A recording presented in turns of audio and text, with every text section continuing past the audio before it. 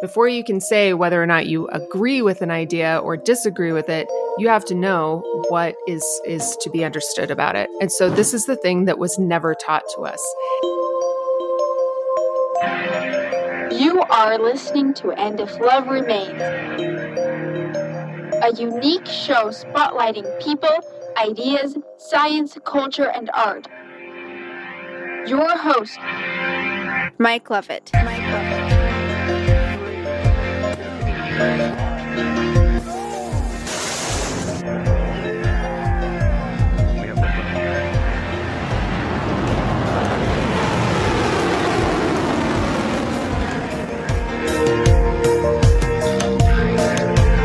Yes, ladies and gentlemen, you are listening to that great podcast in the sky, And If Love Remains, and I am its messenger, Mike Levitt, and we are, shining the light of truth, which is coming straight into my eye, and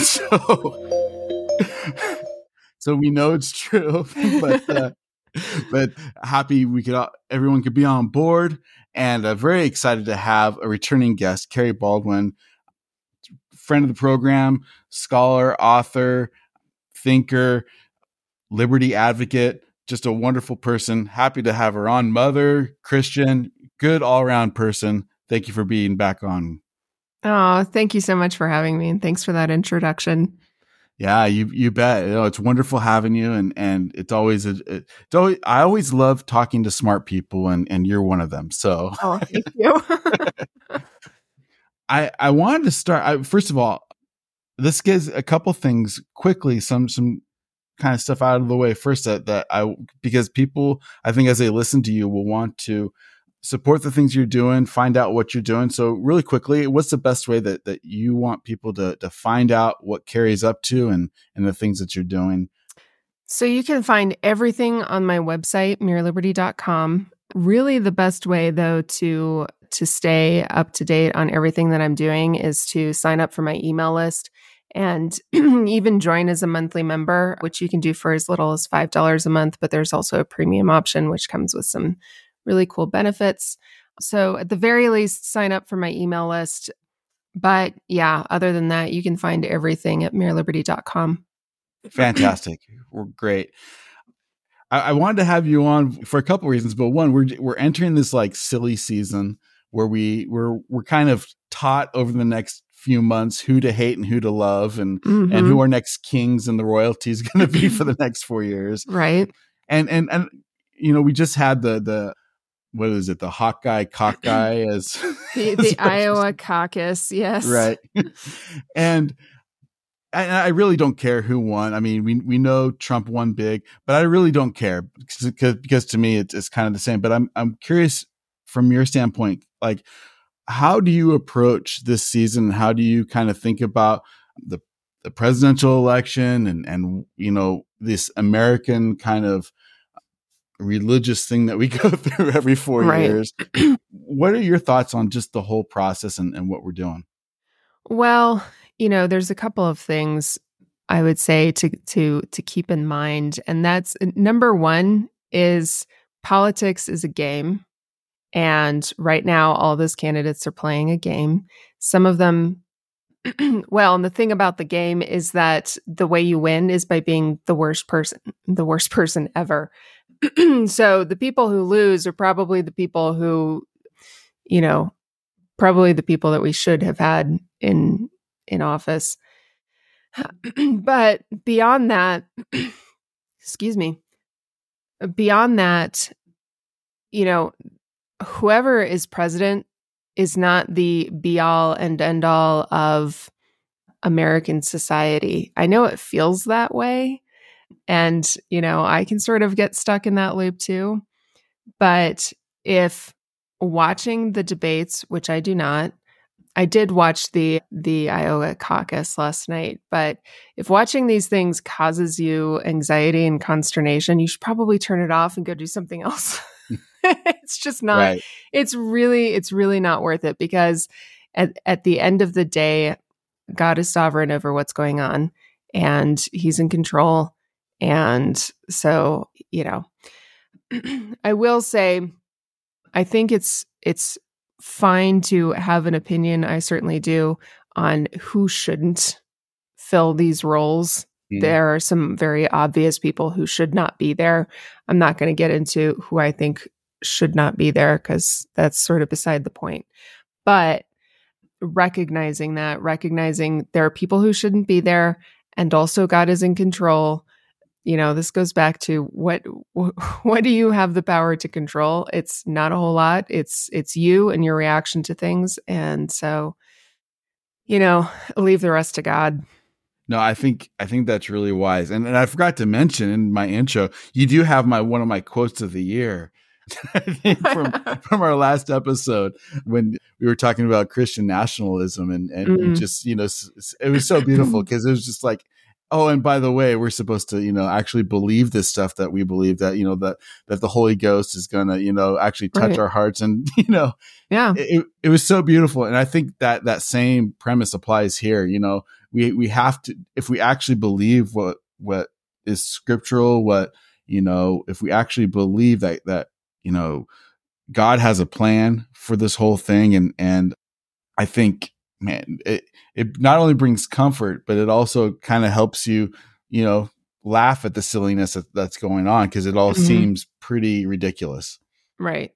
Yeah. I was actually just listening to an episode of White Horse Inn about misunderstood passages about the Christian life, some of which were things like, the passage that says, I can do all things through Christ who strengthens me. And, God has plans to prosper you and things like that.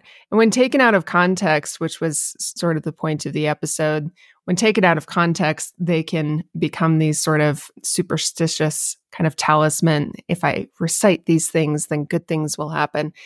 And that's not true.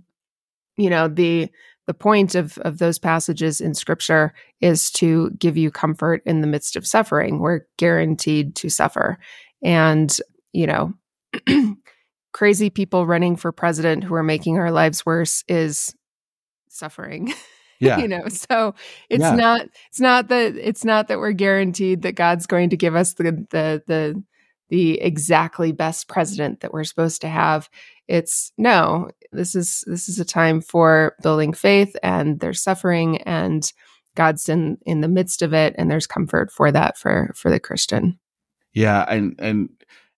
And I do think, and I hesitate bringing up my philosophy on this only because it sounds almost trite, but I really don't mean it this way.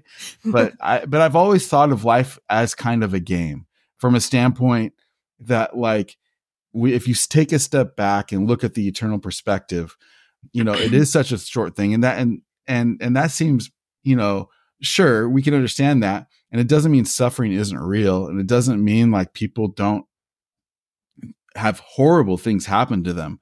But if you take a step back, it is a game. And I always think about that, the little vignette, the little scene in C.S. Lewis's The Great Divorce, when I'm completely paraphrasing, I'm making up names, but the story is basically, an angel comes down to help a person who's in hell to go up the mountain to God. And he recognizes this person and he says, wait a sec, didn't you murder so-and-so? and he's like, well, yeah, but that's all in the past. I mean, come on, he's up there too. Come on, you join us. And it's really, and you said it exactly right. It's about how we react to these circumstances that are around us, and whether we're able to show faith and whether we're able to, stand and watch if that's what it's called to do, Yeah. So I was raised in the Lutheran Church, and they do a process of confirmation when they're when their young members become teenagers. And they will give their confirmands Bible verses to sort of keep with them. The Bible verse that was given to me was Matthew 6:33, which reads, "But seek first the kingdom of God and his righteousness, and all these things will be added to you." And 34, "Therefore do not be anxious about tomorrow, for tomorrow will be anxious for itself. Sufficient for the day is its own trouble." I think it's very important to remember that, although we can make plans and things like that, We have to live one day at a time. And God has given us enough for one day at a time. And that applies for politics as well.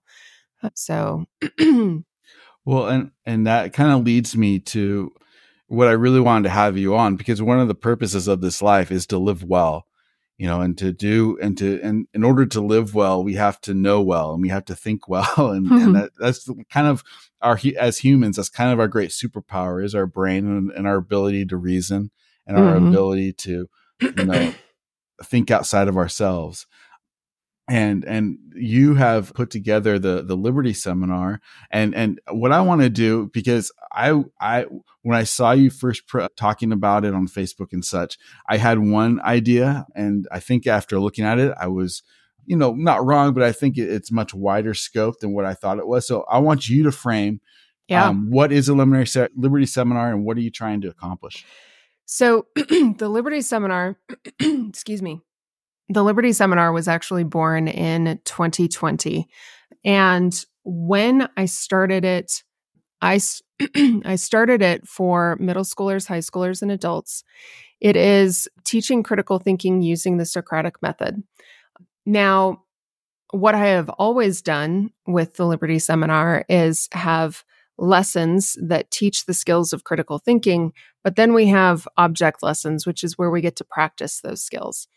And so previously, my my classes had a particular theme for those object lessons. They might have been, free market economics or principles of liberty, things like that. Excuse me. But what I've done now, I've actually gone and revamped the whole thing, because I realized I was getting a little too complicated with it. So what it is now, I had something like 50 lessons across 4 different types of courses. And so what I've done is actually I've taken the best lessons out of all of those. I've combined them into one course, which is basically a course that I'm marketing to anybody who's, 14 or older. So if you're a teenager, you can take it. If you're an adult, you can take it. But what this does is it actually teaches you some very basic foundational things that were never actually taught to you. So when we think of critical thinking, what we think about is analysis and debate and trying to take an idea and tear it apart and figure out how it's wrong and what's wrong with the person that came up with this idea and that sort of thing. That's what people typically think critical thinking is. And that's not it, at all. There is, in some sense, an opportunity to analyze and synthesize, but before you get to that, you have to understand the idea in the first place. Before you can say whether or not you agree with an idea or disagree with it, you have to know what is to be understood about it. And so this is the thing that was never taught to us. We were never taught how to actually go through the process of coming to understand, learn, and conceptualize an idea without analyzing it in order to figure out what it's all about. So that is what the Liberty Seminar is supposed to do. I talk about the tagline for it is experience the freedom of thinking well. And that's really what it is. Like at the end of the day, we talk about politics and all the things that are going on around us.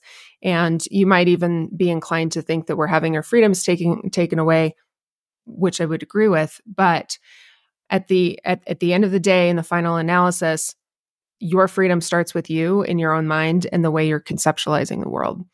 And that's not to say, any of this other nonsense, like you can manifest things through your mind. Like that's not what I'm talking about.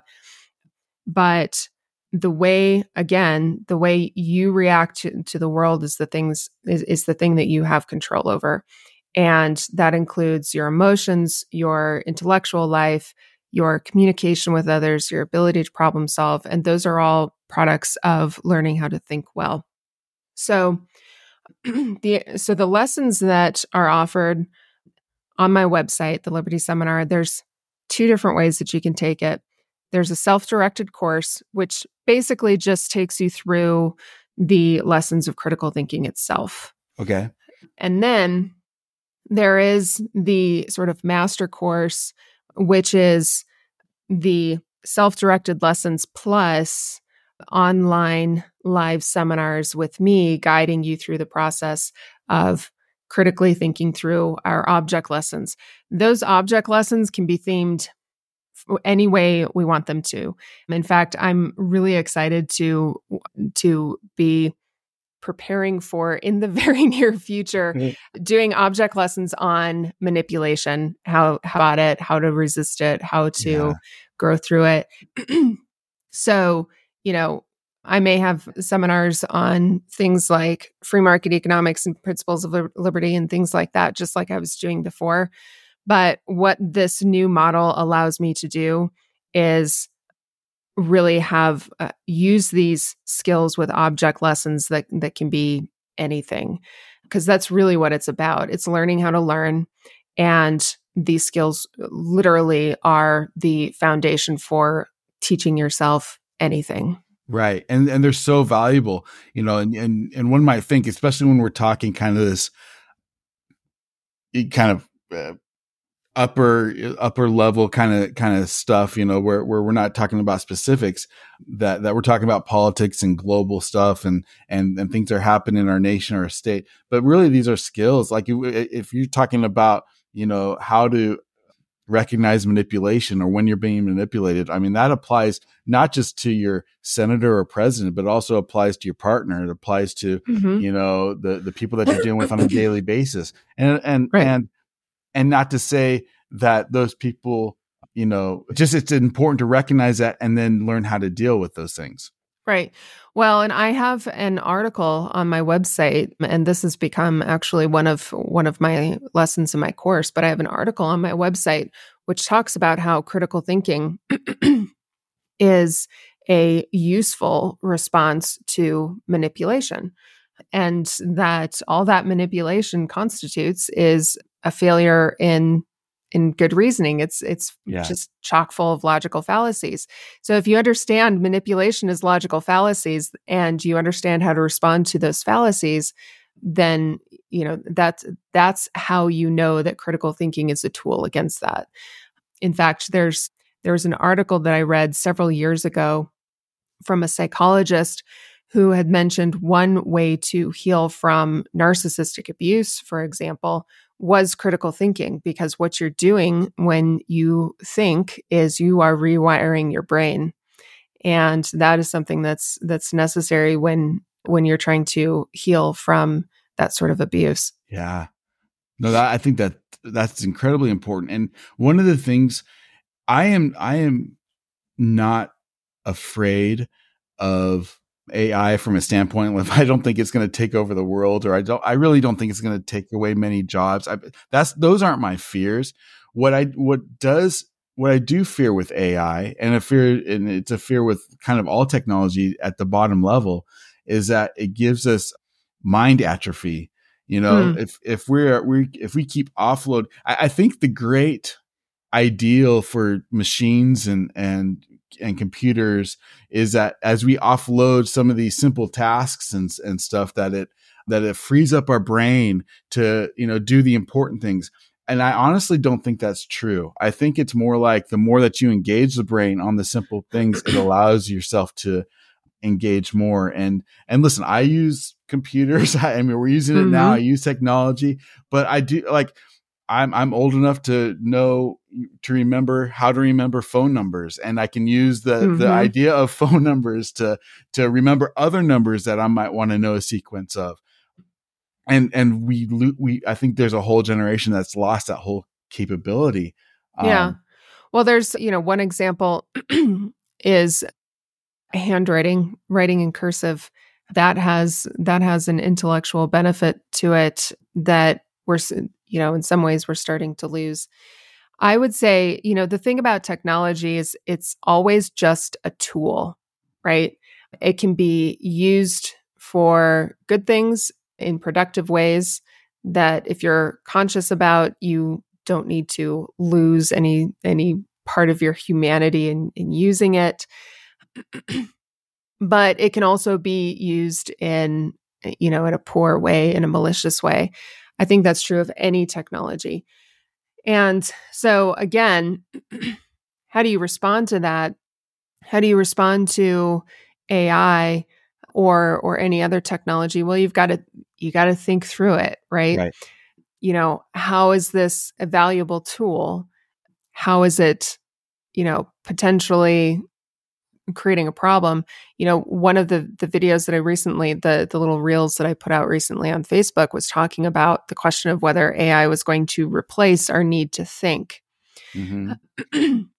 And there's a lot of people talking about whether AI can be conscious or not. And I do not believe that AI will achieve consciousness, because consciousness is not simply the ability to reason. And there's a whole bunch of there's a whole philosophical discussion that goes along with that. But at the end of the day, AI can't become conscious because of what consciousness actually is. And from a Christian perspective, it requires God's Divine intervention on assistance, that. right? Yeah, Yeah. it requires God's intervention on that.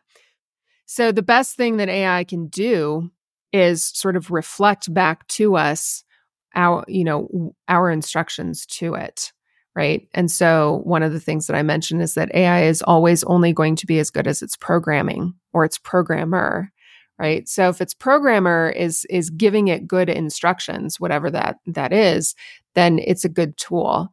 If the programmer is giving it poor instructions, like the programmer can teach AI to think poorly if the programmer does not think well.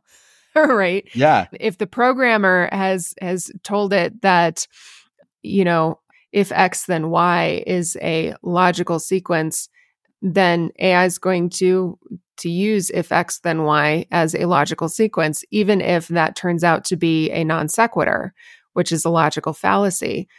And the only way you know that that's a logical fallacy is if you, as the human being, can reason through why that's a non sequitur and not a reasonable sequence. So, and would it be fair to say then, if the programmer can't think well, the program can't help the programmer think well? Like that's got to come from outside. Yeah, that's true. I think of AI this way.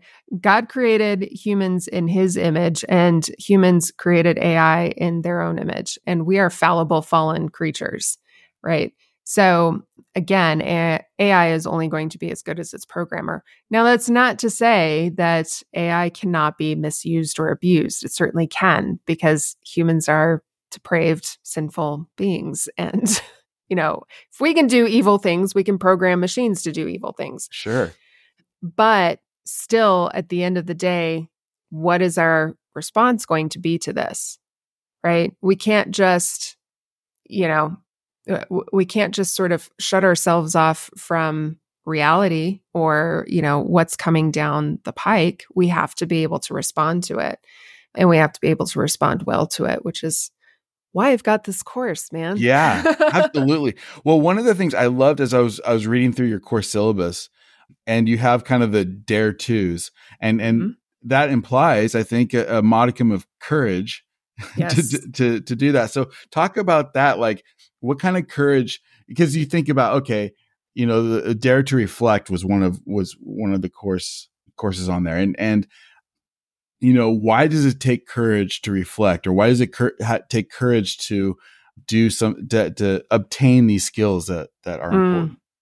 Well, so this goes back to the question of what it means to critically think, right? And we've sort of been trained to think it's about criticizing some other idea or someone else who holds an idea that we disagree with.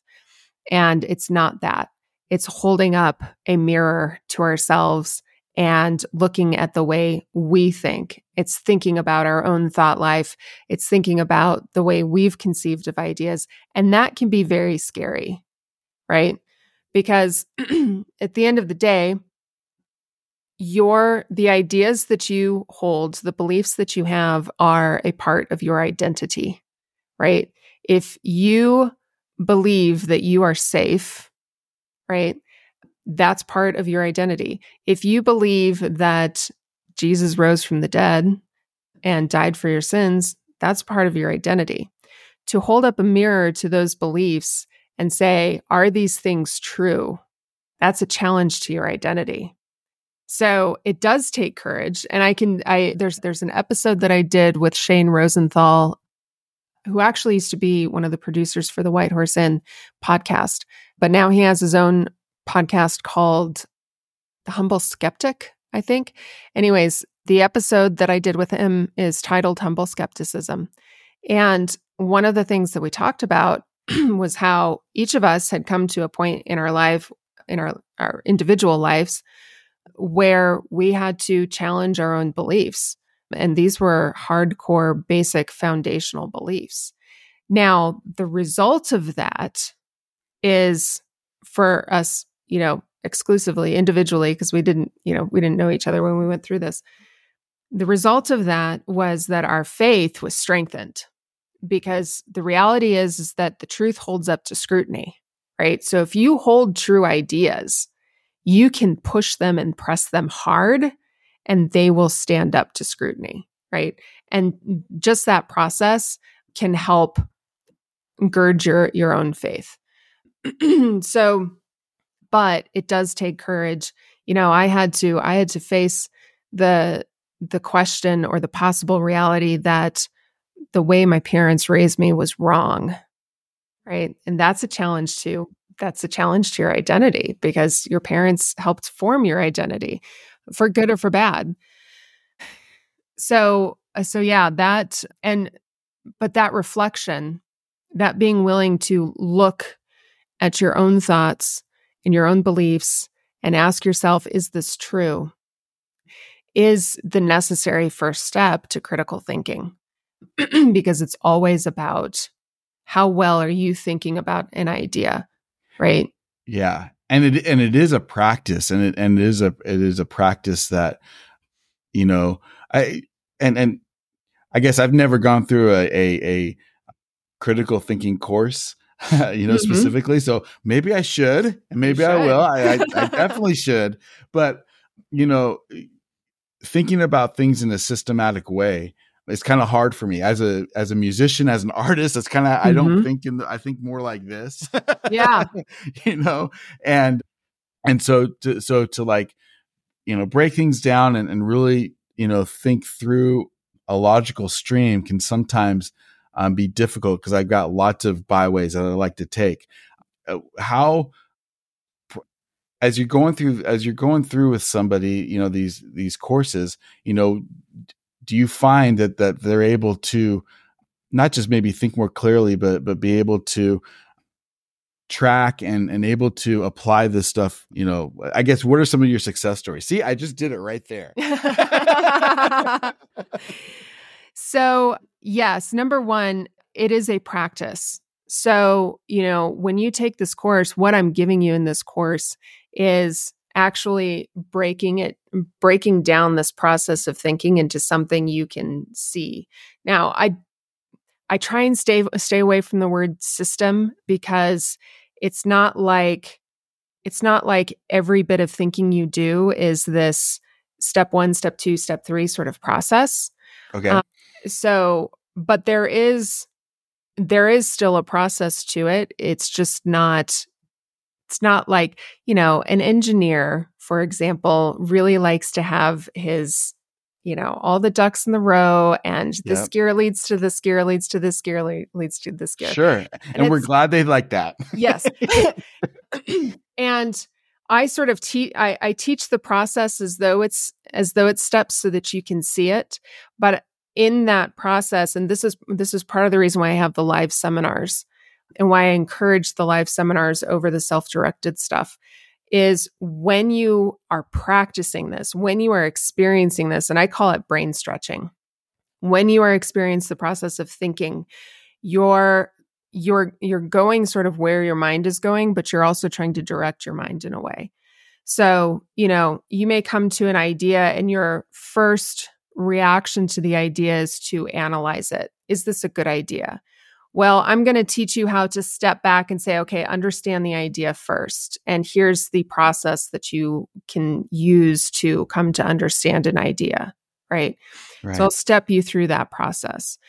As you practice this, as with anything else, right? As you practice it, your brain becomes accustomed to the process and you can kind of make it your own thing, right? Think of when you learn how to cook a new dish from from a recipe, right? You're following a system, right? Okay, I need a cup of flour and I need this ingredient and that ingredient, and okay, next thing I do is turn on the oven. Okay, and right, so it steps you through a process, but once you come to learn it, right, you kind of create your own process, right? And you're able to do that. So the idea with the class is really sort of teaching you the components or the mechanics of thinking.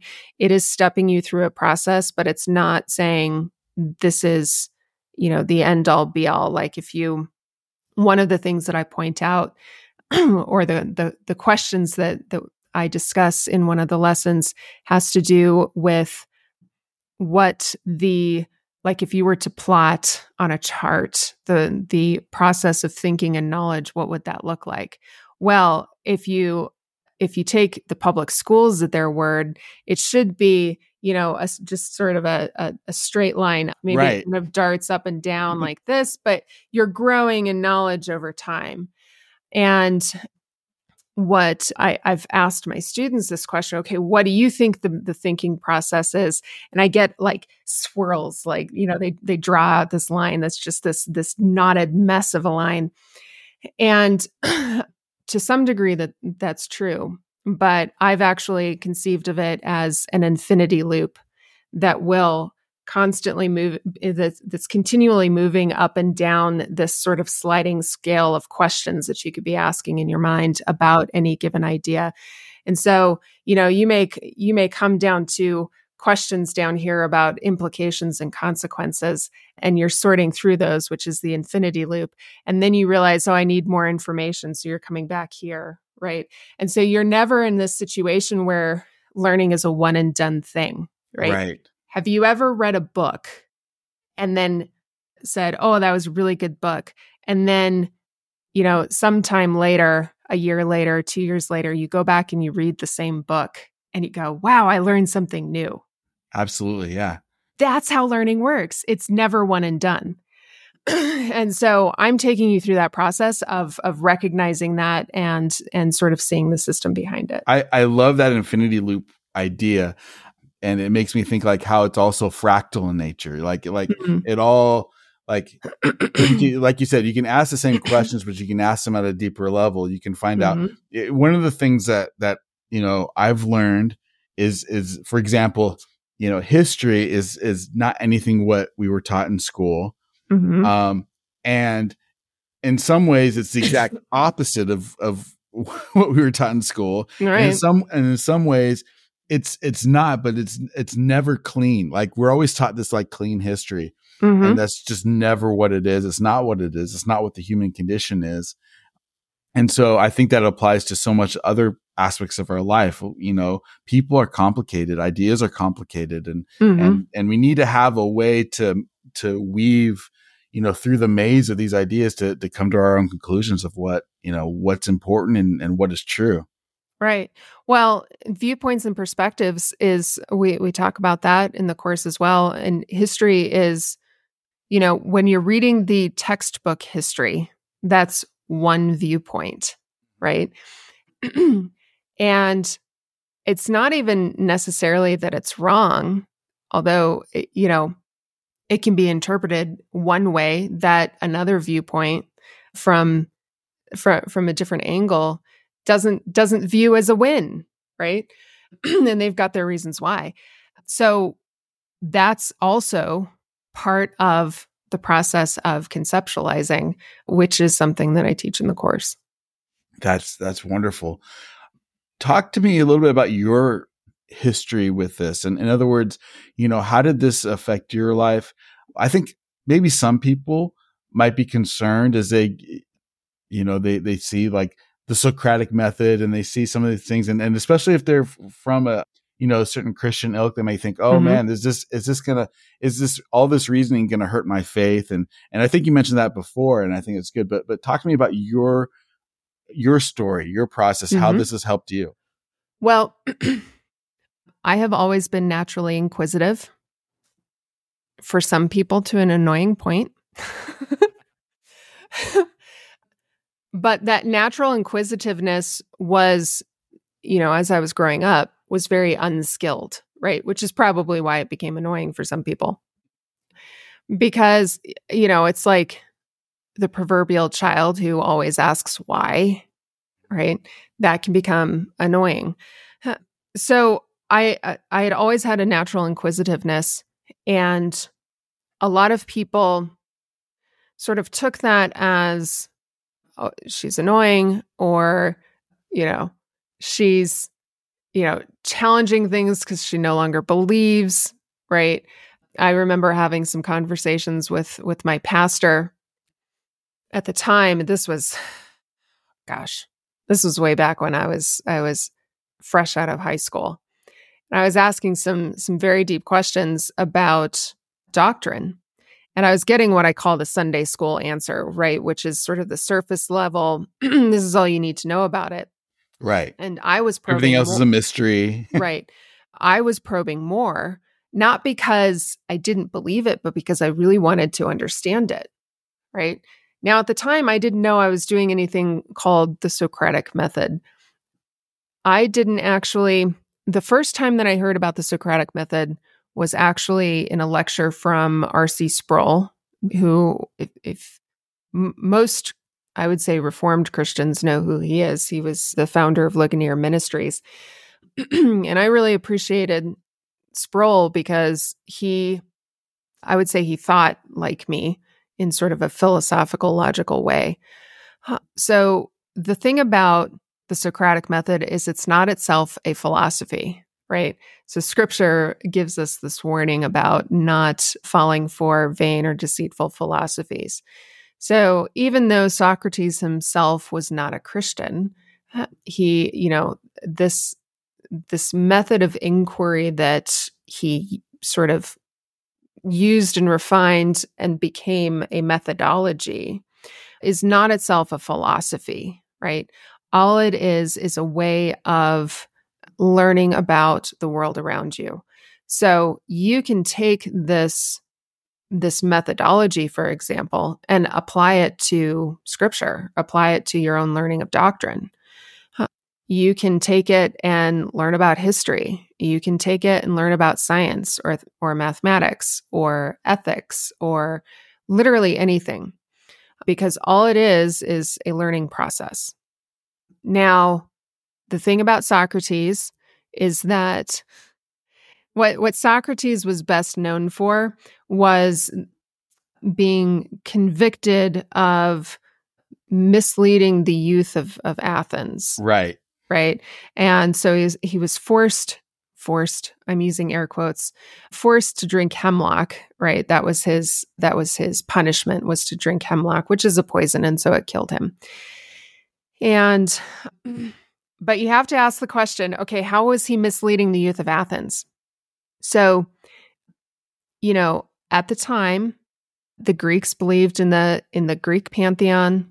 They also had the Senate. They're responsible for coming up with that political idea of the Senate and the Republic. And what Socrates would do is he would ask questions in order to gain knowledge, in order to gain wisdom, in order to figure out what virtue was. Now, for his followers, he never called them students. He didn't think that he was teaching them anything as such. So they're referred to as his followers. His followers were all young, mostly men. And they followed him because he was inspiring them to get curious about the world and the way it worked, right? Now, in the process of doing this, what does Socrates do? He does a couple of things. One, he challenges the politicians who think they know more than they actually do, which, when that is exposed through a series of questions in a public setting, it can be very embarrassing for the politician who doesn't actually know anything, right? And we can imagine that. But the other thing that it did was Socrates challenged the idea, the very idea of the Greek pantheon. Socrates was considered an atheist by people who believed in the Greek pantheon. And now, as a Christian, some might say, oh, well, this is going to challenge the idea of God. No. Remember what I said. The truth holds up to scrutiny, right? So it makes sense that false gods would not hold up to the scrutiny of the Socratic method. It does not make sense that the one true God would not hold up to the scrutiny of the Socratic method. So that's something to remember. At any rate, so that's when I first heard about the Socratic method. It didn't really come back around to me. Think of that infinity loop. It didn't really come back to me and hit me as a methodology as such until I got my degree in philosophy, which was, I got that degree in 2015. Okay. And then it clicked. And I was like, oh, this is what I've been doing in a very unskilled way. And Right. there's actually a skilled way to do it. So I ended up using this method with my own kids in homeschooling. And I firmly believe that the one thing that I can give them that is a foundation for everything else, whether it's learning doctrine or learning something new or, building skills so that they can have a job and take care of themselves, the one thing that I can teach them is to teach them how to think. And so I've used the Socratic method with my own kids. Now, then 2020 rolls around and the lockdowns happened. I had just had my debate in New York City with Dr. Walter Black at the Soho Forum on a libertarian theory of abortion. That was December 2019. March 2020 rolls around and we're all getting locked down. And so I decided to switch gears at that time and start creating online courses. And so that's where, I really got an opportunity. I had been using the Socratic method with my kids in my own independent research. But when I created the courses, that's when I was able to really break that down into a system of sorts that you can see and learn from and then replicate in your own life. And so that's how it came about. Oh, that's beautiful. And I think, man, I've had so many thoughts as you're going through there. It's a wonderful story. I think one of the things I want to touch on is how important it is, because you mentioned the lockdowns and how important it is for a free people to be able to have this skill, and why specifically it's been drummed out of our public school systems. Because I really don't think if the majority of people had the skill of being able to think well and being able to find out how they're manipulated, to be able to think through fallacies and what was happening, the lockdown just doesn't happen, in my opinion. Yeah. Well, okay. So the idea of public education actually came from Thomas Jefferson. And it was, the idea that a local community would come together and pool their financial resources so that all the kids in the community could have an education. Like, that sounds like quote unquote public education. That's not the issue. That's not the problem with public education. It's the Prussian late 19th century. Right. So what Thomas Jefferson and the founders believed was that the only way that you could protect a free society was if everybody had a basic foundational knowledge of these ideas of the principles of freedom and prosperity and things like that, the proper role of government.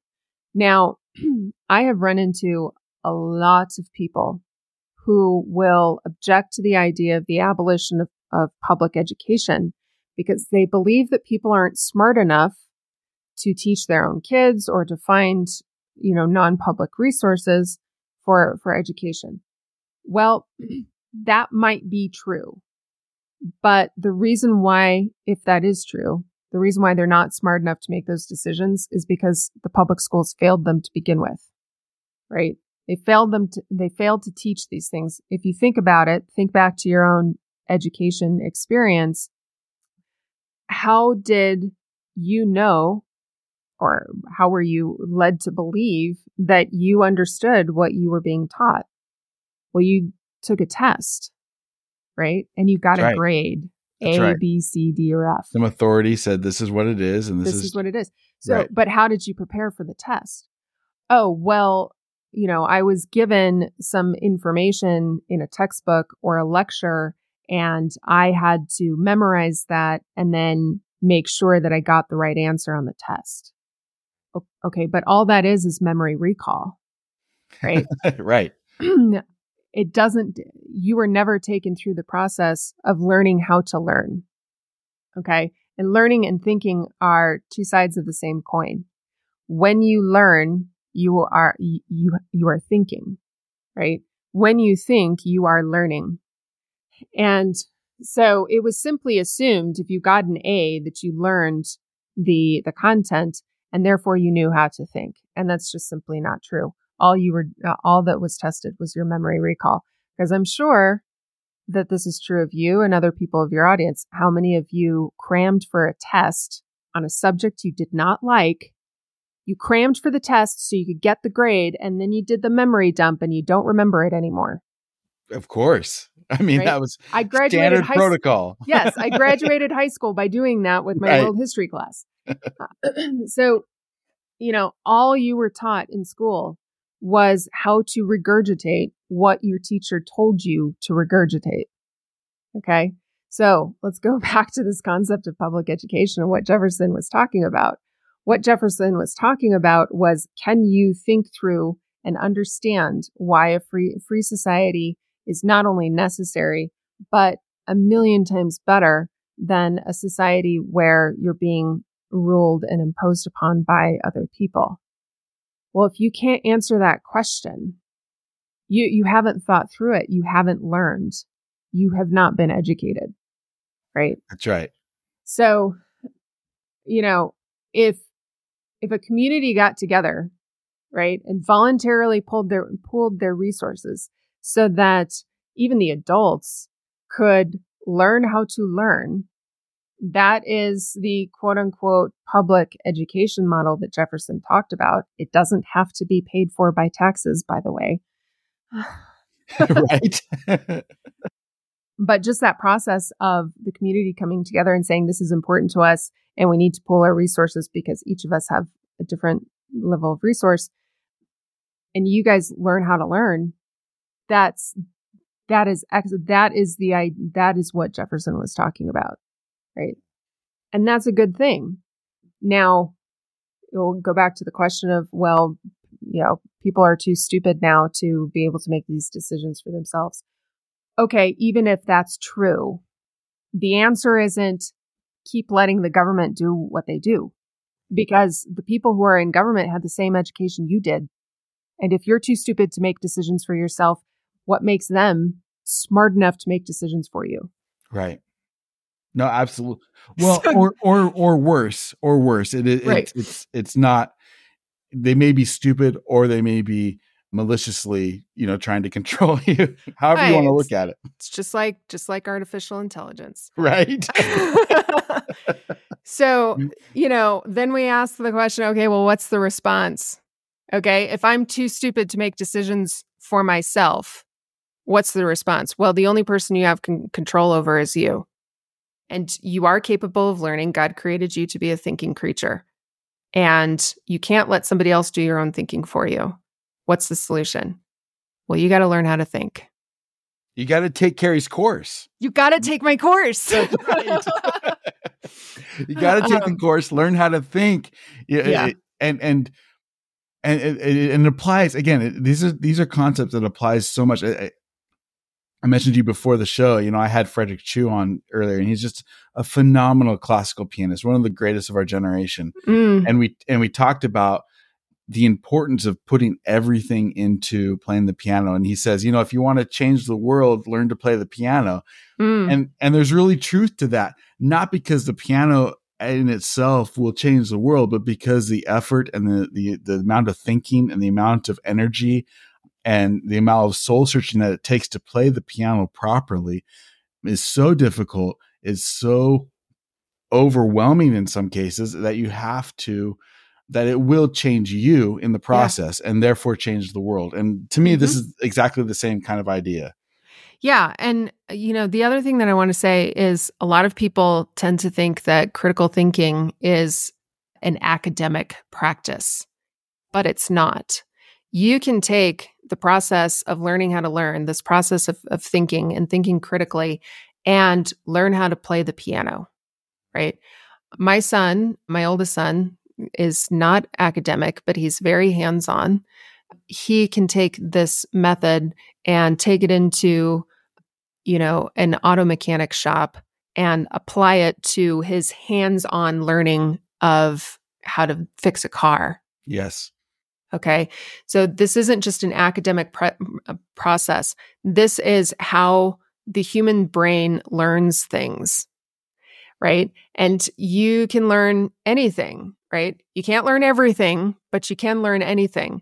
And it's usually those things that you have an interest in. So you don't have to be an academic. You don't have to be a nerd in order to take this course or learn how to think well.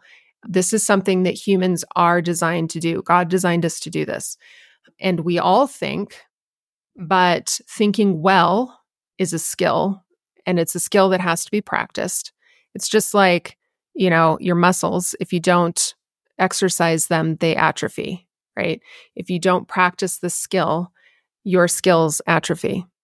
And you sort of fall back into this unreflective sort of thinking. You're just going with the flow, right? So it would apply just as much to a concert pianist as it would an auto mechanic, as it would a bookish nerd. Like me, I'm a bookish nerd. Oh, ye nerd of the book. Well, all right. Well, I'm trying to see. I had a couple of notes. I want to make sure I got everything. I think when I think of the Socratic method, I think, and this is just, what I think of is basically asking questions. Now, is that essentially what it is? Learning how to ask the right questions? What, I guess when we talk about thinking, is it is this inquiry a matter of like asking questions and then perceiving answers or? So the short answer is yes, it's about asking questions. But again, think back to your education experience. You were never taught how to ask questions. And I know this because every single time I have taught this class, even to adults, when we get to the section where I'm now having you ask the questions, people get stumped. They freeze. And they think that asking questions in order to think well involves asking really convoluted, wordy, long, drawn out questions as though that's what's a measure of being profound. And no, that's just your trauma response to word counts that you were assigned in high school. Okay. No, you can. So when I teach this, one of the things that I do is I start with very simple questions. Now, we were all taught who, what, when, where, why questions. And one of the things that I like to do is to start with those simple questions. And then what I do is I guide you through this process, right, of diving deep into an idea, starting with a very, very basic question. Who is Socrates, right? And so it does not require, yes, it's about asking questions. It's also about responding to those questions. It's creating a dialogue between two or more people, right? It's recognizing that you will observe things that I don't, and so you have information to provide me that I don't have, right? And vice versa. It is a mutual learning process.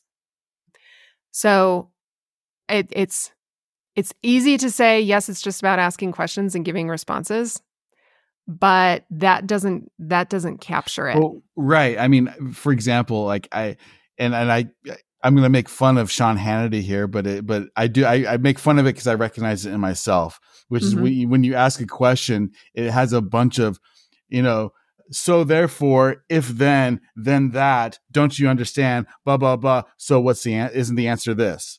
Right. Well, and when you become more skilled in your thinking, right? And you have conceptualized and synthesized a number of ideas and you're trying to sort through a problem, you may get to that point. Sure.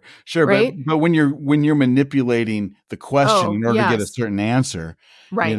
Which I do to myself. I like if I emotionally want a certain thing, I'm going to ask certain questions that are going to imply that I go and, spend the money to buy that thing.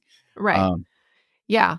So, and no matter in the self-directed course, I do talk about manipulation and how that can be a problem with thinking. So even if you just take the self-directed course and not the live seminars with me, you're still going to get a lesson on manipulation.